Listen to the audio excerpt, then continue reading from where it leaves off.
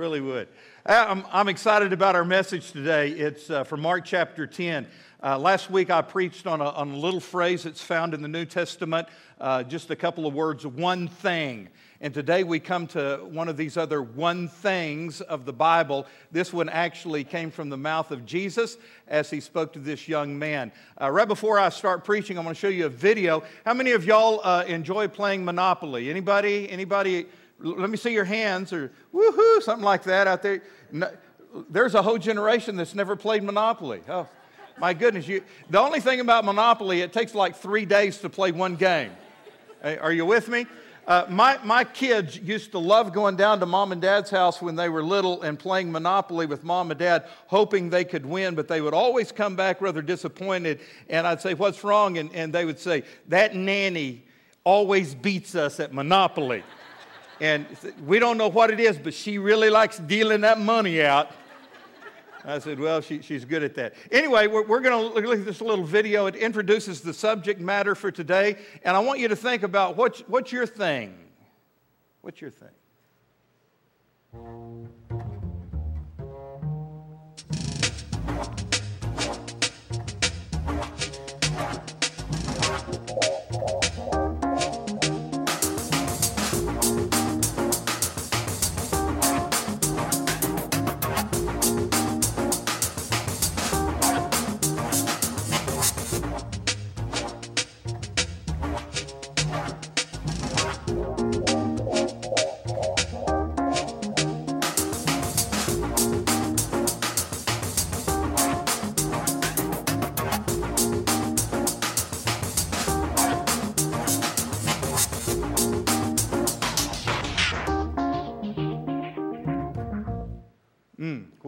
What's your one thing? You know, all of us have a thing that we enjoy doing and we might be pretty good at, and that's why we enjoy doing it. I kind of like to do cowboy action shooting. Got a good friend of mine in the back, C.S. Brady. He is a world champion cowboy shooter. Man, and let me tell you, that is impressive to be that good.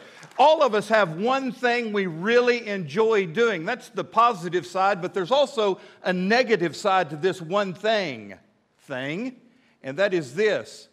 Perhaps there's one thing that is keeping you from being the committed follower of Jesus that he has called you to be.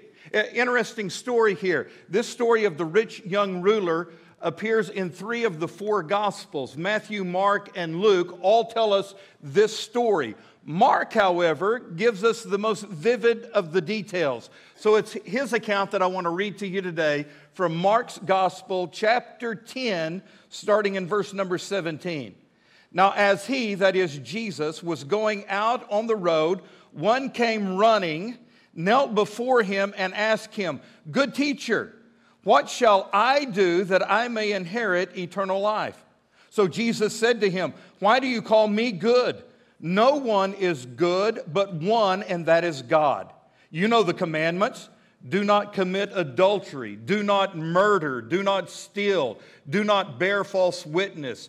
Do not defraud. Honor your father and mother."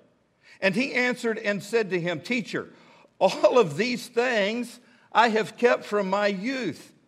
Then Jesus, looking at him, loved him and said, "One thing you lack. Go your way, sell whatever you have, and give it to the poor, and you will have treasure in heaven. And come, take up the cross and follow me." But he was sad at this word and went away sorrowful, for he had great possessions. Lord, I'm thankful for this account that you have preserved in your word for us. I pray, dear Lord, that as I read it and attempt to preach from it this morning, that you would speak it into our hearts. Indeed, Lord, as I speak on the outside, may your Holy Spirit speak on the inside. Lord, I pray that you would draw us to yourself today. Help us to understand this passage and to see the one thing that is keeping us from you. I love you, Lord. Be glorified in this service. In Jesus' name, amen. So let me recount the story to you. Verse 1 of this chapter gives us the setting of the story. Back in chapter 10, verse 1, it says, "Then he, Jesus, arose from there," which was Galilee, "and came to the region of Judea by the other side of the Jordan." So Jesus had spent the night somewhere in this particular region, and the next morning he had got up and he had gone out on the western road. A young man came running up to him. And it's interesting that Mark is the only one of the three gospel writers that tells us this young man came running to Jesus. But I mean, it was a bolt of lightning. He was running to Jesus. He did not want to miss this encounter with Jesus. When he reached him, he fell down at the master's feet. "Good teacher," he said. Now, here's something else that is worth noting in our story. He is the only person in the Bible who called Jesus by that title. This is the only person who called Jesus good teacher. And perhaps there was just a touch of flattery there. We really don't know. But the young man certainly knew how to ask the right question. "Good teacher," he said, "what must I do to inherit eternal life?" Now, that sparked a thought in my mind, and I've been thinking about this all week. If we could just sit down with Jesus, maybe across the table with him with a cup of coffee in our hand, and ask him one question, and only one question. Just one question. What question would we ask Jesus? Think about that. If you could ask Jesus Christ in person one question, what question would you ask him? After thinking about it all week, I decided this young man, ask him the best question of all. Really, it was the absolute best question. In fact, I think it shows the intelligence of this young man. He was a very smart young man. He kind of reminds me of the jailer at Philippi with Paul and Silas, who said, "Sirs, what must I do to be saved?" In other words, how can I know that I'm going to heaven? How can I be sure that there is life beyond the grave? How can I know for sure that I will have everlasting life? Really, would you agree with me? That's a pretty important question. Maybe the most important question. How do I know I can go to heaven? Now, if somebody came running to me, fell down on their knees in great sincerity, and asked me that question, I know exactly what I would do. I'm trained to do this.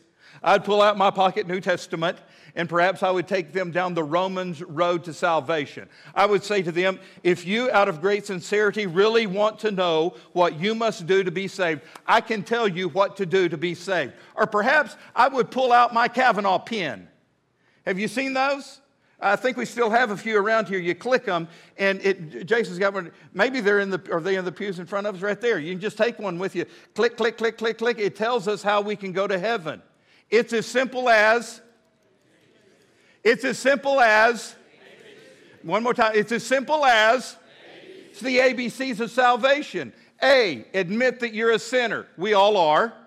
B, believe only Jesus can save us. He's the only way to heaven. And then C, confess Jesus as your Lord and Savior. I know exactly what I would do. I would lead him through that plan of salvation. Amen. Wouldn't you?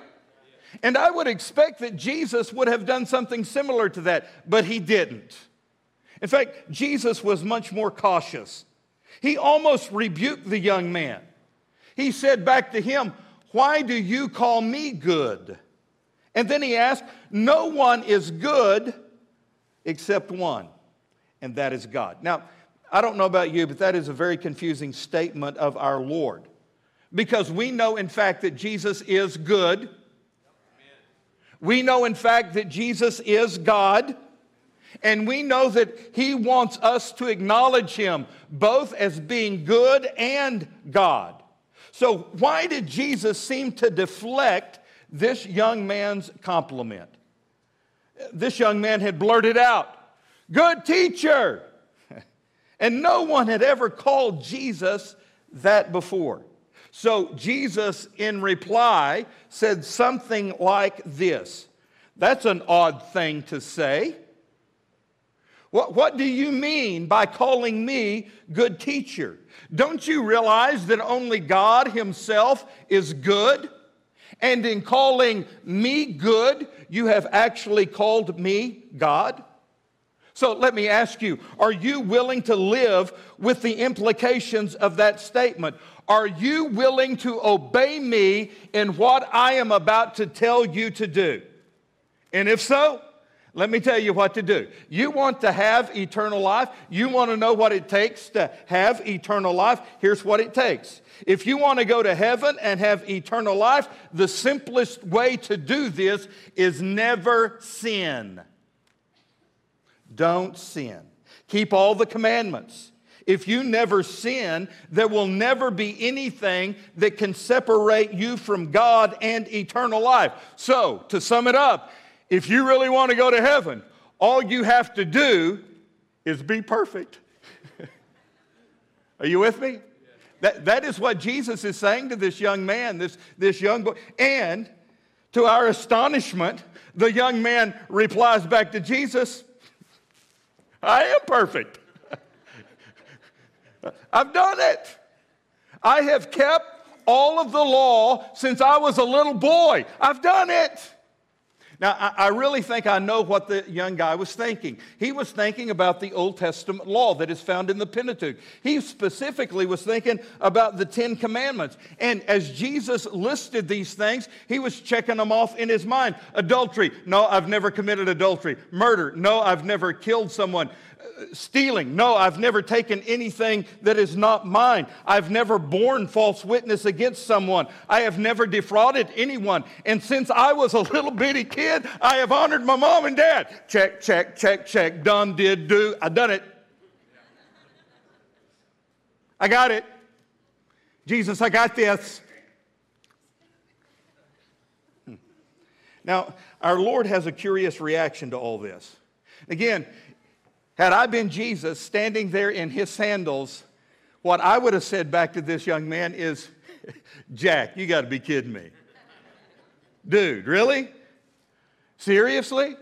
I know you might be a good young man on the outside, but what about your heart?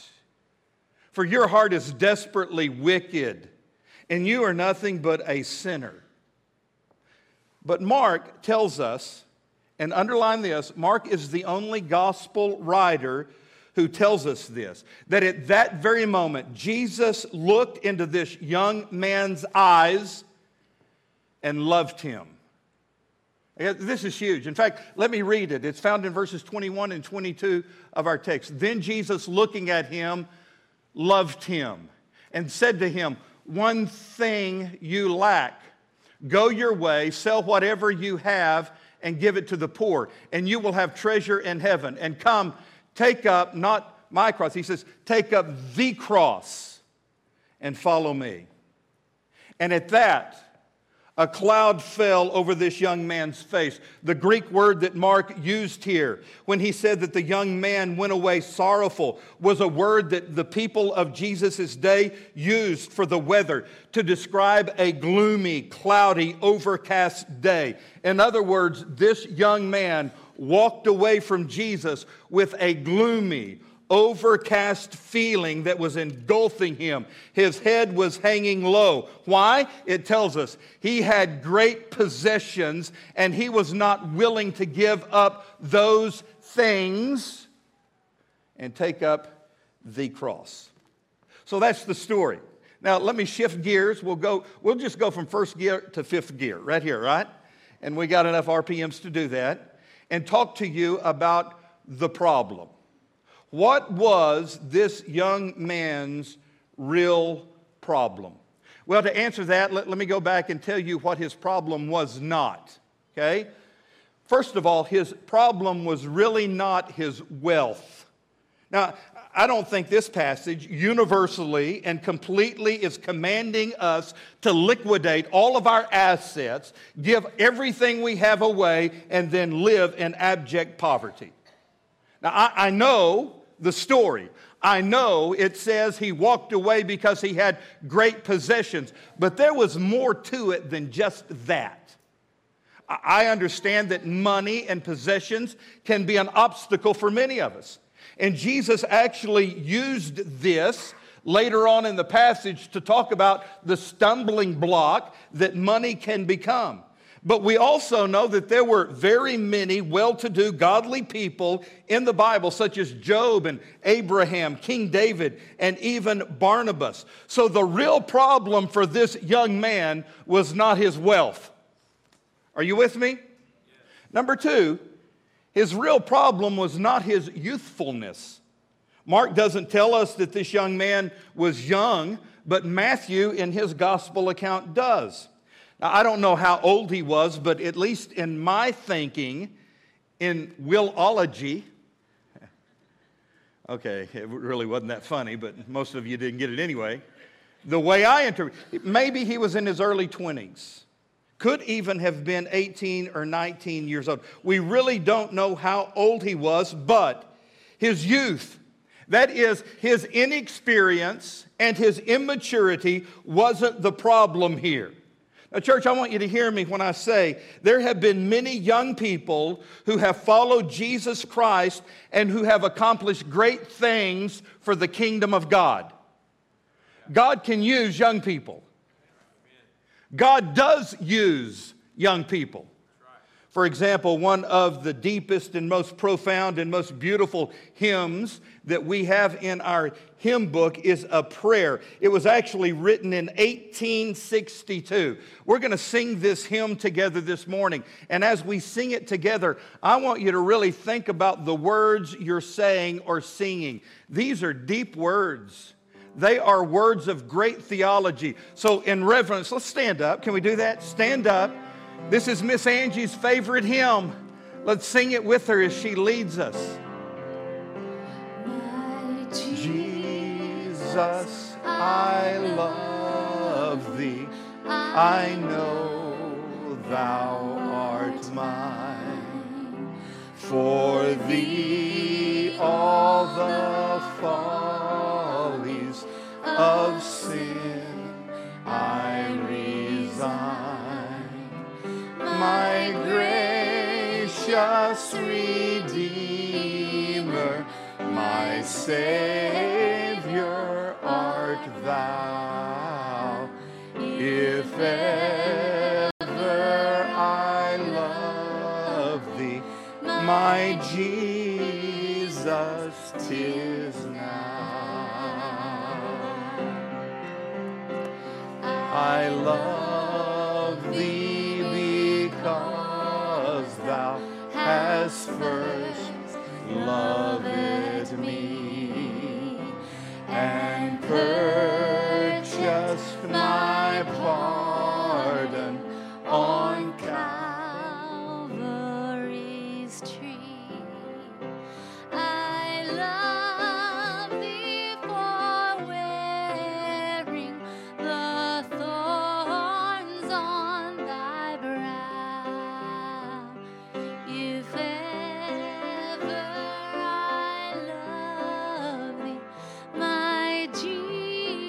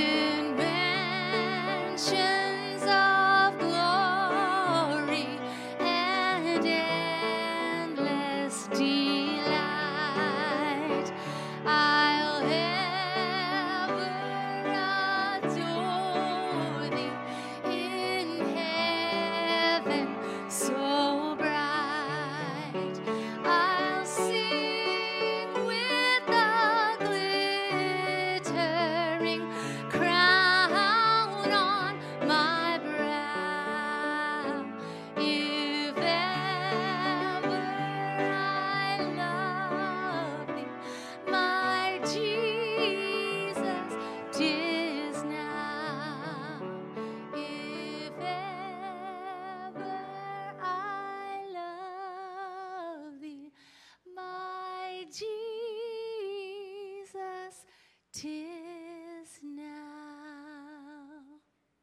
Amen. Amen. Wow, you can be seated. Give God a big hand as you're being seated. If you love Jesus, give him a big hand. Now, here's the incredible thing and the reason we sang that song. Would you believe me if I told you that hymn was written by a 16-year-old kid? I'm not lying to you. His name was William Featherstone. He was a Canadian youth. He received Christ as his Savior when he was 16 years old. And as a response to being saved, he wrote that great hymn with those deep theological words. Story has it that he instantly sent this poem to his aunt who lived in California, and soon after it became a song. Church, listen to me. God has greatly used men and women, boys and girls of every age. And some of the greatest things that God has done in this earth, he has done through teenagers. Amen. They're not all bad. And I can't wait. I can't wait to see what God continues to do with the young people he's raising up from Cavanaugh Church. So let me tell you something. The problem here wasn't this man's youth. Number 3, nor was the problem his rank. We aren't sure what Luke meant when Luke tells us he was a ruler. Mark doesn't tell us that. Matthew doesn't mention it. It is Luke who describes him as a certain ruler. And the word that Luke used meant someone who had some level of authority. Now, it may mean nothing more that this young man was from a wealthy aristocratic family, and perhaps he was helping oversee some aspect of the family's business. But you know, there is nothing wrong with that, is there? So it wasn't his rank. And finally, it wasn't his sincerity. The problem wasn't his sincerity. This young man came like a lightning bolt running to Jesus Christ. He humiliated himself and knelt before Jesus. Now understand, he is a rich young ruler. He is used to having people come to him and bow before him. But he is humbling himself and asking Jesus deep questions about eternal matters. And he seems to be utterly sincere. So what then was his problem?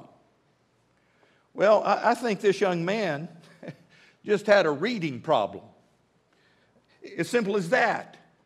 He didn't know how to read.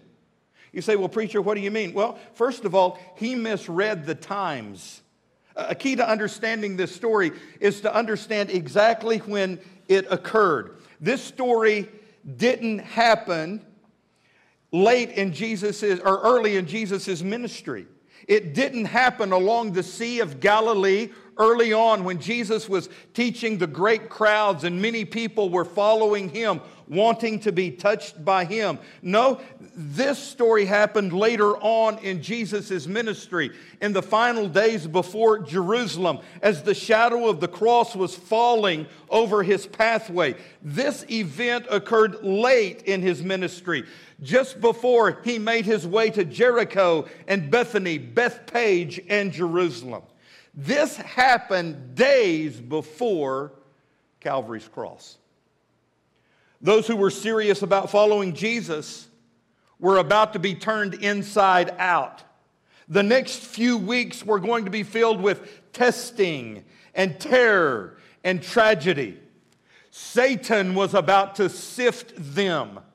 The devil was going to find and exploit every chink in their armor, every spot of idolatry that was in their hearts. And so Jesus was telling this young man, hey, dude, if you're really serious about following me, you need to realize that over the next few weeks, your life is going to be turned inside out and upside down. And your money that you're leaning on and depending on is a luxury that you will no longer be able to afford. You are going to be tested. And then after the resurrection, you will be persecuted. And then you are going to be hurled into the ends of the earth to become my ambassador. So go ahead right now and begin detaching yourself from those things that you're clinging to. Start divesting yourself of all of your wealth. Start getting ready for what is about to happen. But this young man couldn't read those times. He didn't understand what Jesus was going through. He didn't realize how urgent and how transient the moment really was. Number two, he misread his Bible. Notice the question that he asked Jesus back up in verse number 17. Good teacher, what must I do to inherit eternal life? Now, church, if there is one thing that good Baptist people know, they know that the message of the Bible is we can't do anything in and of ourselves to inherit everlasting life. How about a big amen? And that is the truth. This young man was morally upright. He was ethically pure, but he still felt like there was something more that he had to do. There was still one other work that he had to perform, still one other ritual that he must accomplish. But Jesus said to him, you know what? All you've got to do is follow me. And church, sometimes we forget this, but understand what Jesus is saying. Jesus is saying, I am the one who has to do all the work. It's all on me. And guys, it was all on him. And he did accomplish that task. Jesus did die on Calvary's cross. He did shed his blood for the remission of your sin. Jesus paid it all. And he said, all you have to do is believe that. The Bible says that we are saved by grace through faith alone, not by works. Works cannot save you. You know, that was a stumbling block for this young man. He misread his Bible. He really thought, man, if I could just do one more, if I could just accomplish this one more, if I could just do this one more ritual, then maybe I would find favor with God, I would enter into heaven. That is a stumbling block for people still today. What do I have to do, preacher, to get to heaven? Believe. That's pretty much it. And I don't know how many times I've been told by people whom I've invited to church, well, I will show up one day when I can straighten my life out good enough to come to church, you'll see me in church. And I say to them, well, you'll never be there. I'll never see you there. Because let me tell you, you can't straighten your life out by yourself. Do you hear me? You can't do it, and you're not supposed to do it by yourself. He paid it all. Jesus did it all. You can do nothing to earn your salvation, buy your salvation. You can never be good enough, do enough. You can't steal it. It's a free gift. Number three, and probably most tragic of all, he misread the Savior. He thought Jesus was this great teacher who could give him spiritual and moral insight. But look at me and listen to me when I tell you that Jesus isn't interested in just being a great teacher who gives you moral and spiritual insight. Although he is that, and although he does that. No, Jesus intends to be the Lord and Master of your life. And anything that comes between you and him in your life is an idol. And it will keep you from following him. And it could be anything. Look at me. That thing could be anything. It might be money. Money might be keeping you from really committing your life to Jesus and following him. It seems that money had a big part in this young man's life. But it could be more than money. It might be a drive or a dream for success. It could even be a stubborn streak in which you just want to do your own thing and go your own way. But church, if you and I love anything more than Jesus Christ, it is a soul-defeating, faith-destroying idol in our lives. And that one thing needs to be torn down. So I ask you, what's your thing?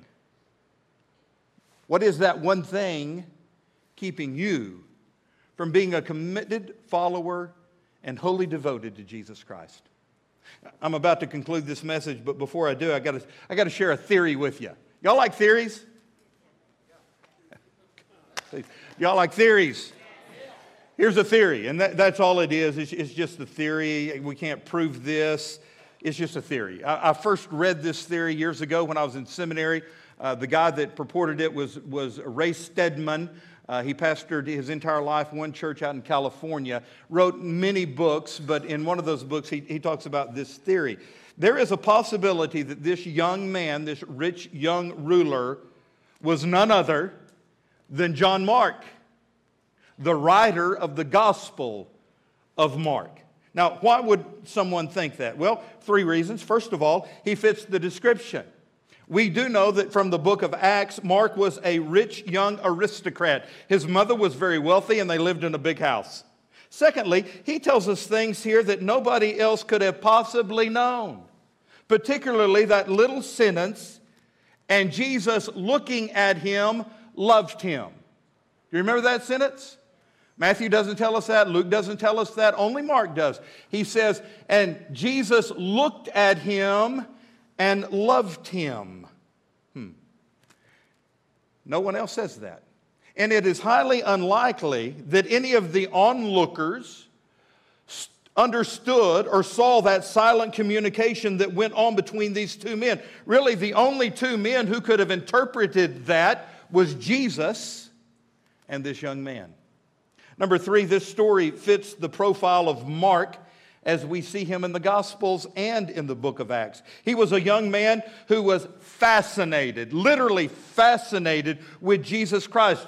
He wanted to be a follower of Jesus Christ, but he had a really hard time of fully yielding himself and completely committing himself to the lordship of Jesus Christ. Remember that story of Jesus in Gethsemane, and the soldiers came and took him away and all the disciples fled, and there's that one little account of a young man who saw Jesus there and he fled. They pulled his cloak and he ran off naked.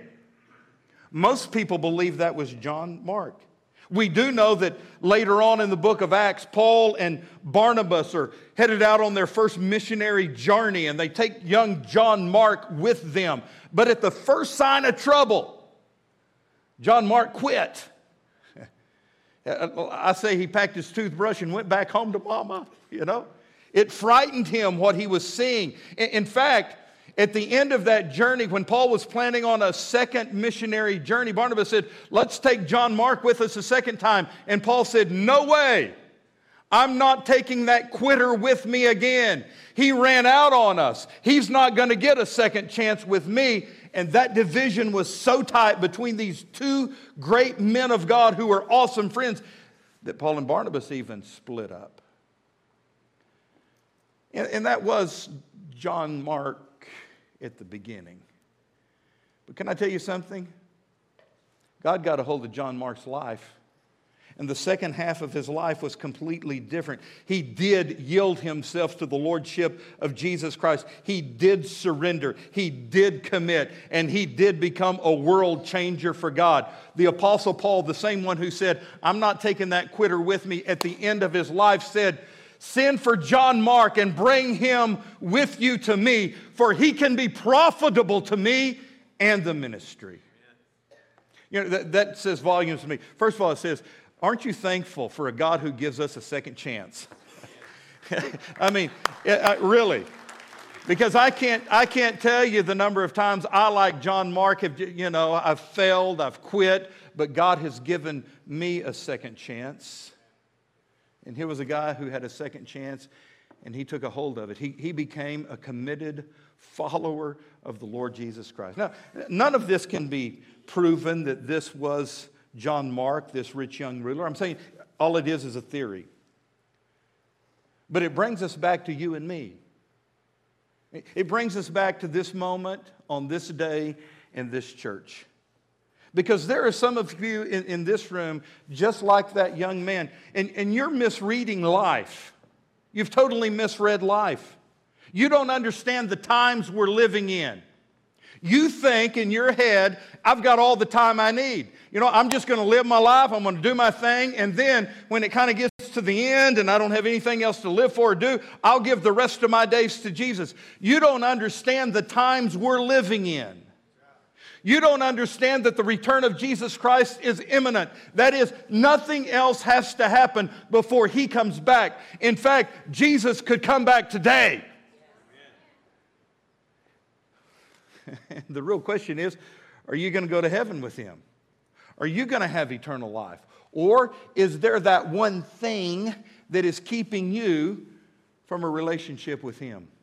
Maybe you're here today and you're misreading your Bible. You think that through some kind of good work or good deed, or maybe just because your great-grandpappy was a deacon or a preacher, you're going to get entrance into heaven. Doesn't work that way. It's by grace alone that you're saved through faith. Maybe you're here today and you're misreading and understanding what Jesus wants from you. Can I tell you, look at me. Here's what Jesus wants from you. Everything. Everything.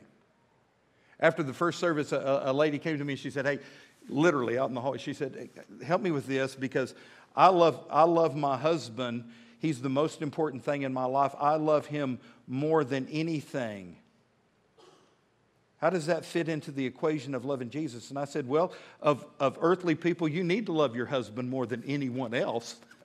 And I hope you do. But that can't even begin to compare with the love that you have for Jesus. We got to understand that this is earthly stuff down here. It's temporal stuff. I love my wife with all my heart, soul, mind, and strength, but she's way down the cavity list when it comes between her and Jesus. Are you with me? So what does He want from you? He wants your heart, soul, mind, and strength. There are some here today misreading life. There are others in this room, and you haven't fully surrendered to Jesus. Just like this rich young man, you haven't given Him everything. Anything that you love more than Him is an idol in your life, and you need to get rid of that. It could be money. It could be possessions. It could be another person. It might be a lifestyle choice. It could be that stubborn streak that you just don't want to really give Jesus control of your life. Comes down to this. What's your thing? What is that one thing that is keeping you from being the wholly committed, fully devoted follower of Jesus that He's calling you to be? Whatever it is, you need to give it to Him today. Would you today commit to Jesus? Come to Christ.